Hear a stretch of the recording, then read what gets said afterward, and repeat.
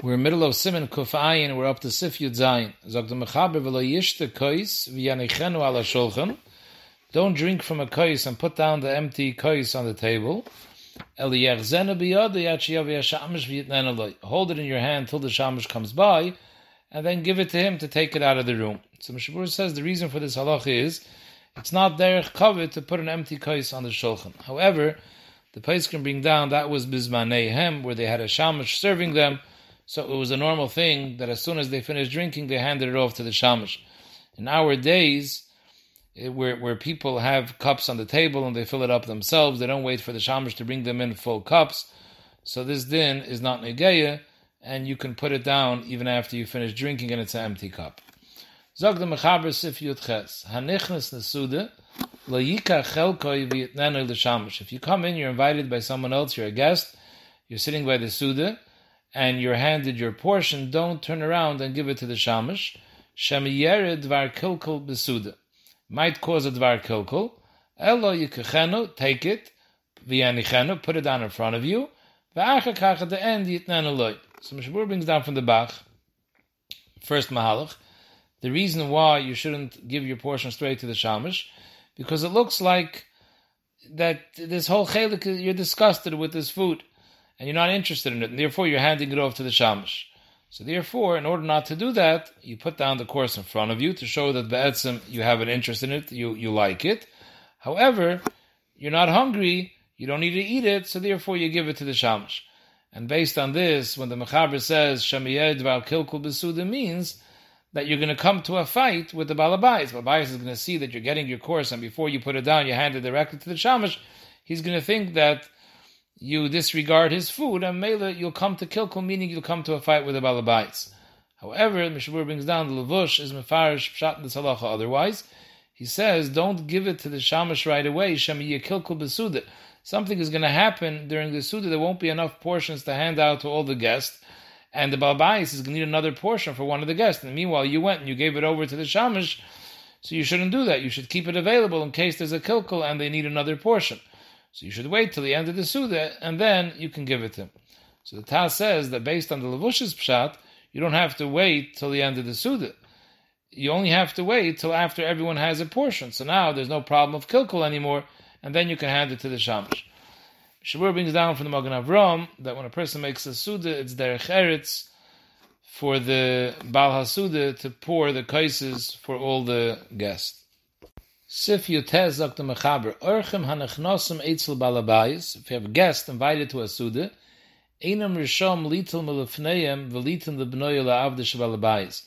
They have no permission to take from the portions that are in front of them and give to the son or the eved of the Balabais, Elam Kenator Shosm Balabais, unless they asked permission, he gave them permission. Mishabur brings down, this is at Takonas Chazal because of a Maisa Shahoyah. The Gemara in Chulin says a story. There was a story about a person that invited 3 guests, and it was a hunger year, and people had no food, and all he had was 3 eggs, and he gave each one of them an egg. And then the son of the Balabais came, and each one took their egg that they got and gave it to the son of the Balabais. So he ended up with 3 eggs. The father of the kid comes, and he sees that the son is holding 1 egg in his mouth, and the other 2 eggs in his 2 hands. The father was so upset that he's squandering away while everyone is hungering, and he took him and he banged him on the floor, and the kid died. And when the mother saw that, she got so upset, she went up to the roof and fell off the roof, and she died. When he saw that his wife and child died, he also went up on the roof and jumped off. So because of that, Chazal made it a takana not to do this. Magen Avraham says that this Isser only applies, for example, like in the time of that story of Chazal, when it was a hunger year, when people don't have enough food. So then, if they're going to go and give away their food to the son of the Balabais will have bushes that they're missing food. So that's why they shouldn't do that. So Ameli, he says, if there's a lot of food on the shulchan, it's not a shnei b'tzeiris, there's plenty of food on the table, so then there's no problem whatsoever to give food to the children of the Balabais. And then he says, if, let's say, there's not an abundance of food on the table, but they already finished eating their portion, and they left over, they're anyways not eating the rest, there would weiter not be any problem, according to this, to give the shirayim to the child, because the Balabais won't have any bizyonis, because they ate their fill already. However, Mishabur brings down from the Sefer Shemer Rekeach that Choishesh Lahachmer in both of these two cases, even though there's an abundance of food and even though he left over the food. The Biur Halacha brings down this reason of the Magen Avraham that the reason not to give away the food is because the Balabayis will become nizbayish, that his guests don't have what to eat. So he brings down from Yerushalmi and Brachas that Eirech shouldn't come into a Suda after some of the courses were served already. And he says, Takalo Yafe, Oisim, those that come to a Suda's Bris Milah or to a Chasen, and they come at the end of the Suda. Because at that time, or sometimes already the food is gone, and the Balabais doesn't have anything to serve them, and it comes out they're causing the Balabais to become Nizbayish, they doesn't have what to serve them. So therefore, don't come at the end of the Suda, where it's possible you're going to cause a bezoyim for the Balabais. Now this that the Mechaber mentioned over here, you shouldn't give it not to Benoi or Avdoi. So, Yesh Oimim Zok the Mishnah Berurah, the Dafkala Avdoi Aser. Aval Shamish, the one who's Meshamish by the Suda, to him you could give, because we had an often halacha before in Sif Yutes. We saw over there in Sif Yutes, it said, Hanichnas the Suda, Lo Yika Chelko Vitnana L'Shamish. But he should put it down on his place, and afterwards he could give it to the Shamish. So upon him, you see that afterwards you could give it to the Shamish. So Mela over here, why does it say you can't give it to the Eved without Rishus? So Mela, this day is Mechalik, the Mashal is Mechalik between an Eved and a Shamish. A Shamish you're always allowed to give. Upon him, once you already put it down in front of you, and it doesn't look like you're being Mevazah the Eichel, you can give it to the Shamish at the end of the Suda. But an Eved would be Asr. That no, this halacha doesn't differentiate between an Eved and a Shamish. Even a Shamish is also Asr to give without permission. What are you going to do with Sif Yud Ches? So the Sharatzian says, there it's talking about the Eirich is full already, or there's a lot of food on the table, which B'chahai Gab and Magen Avraham said is not a problem to give to an Eved.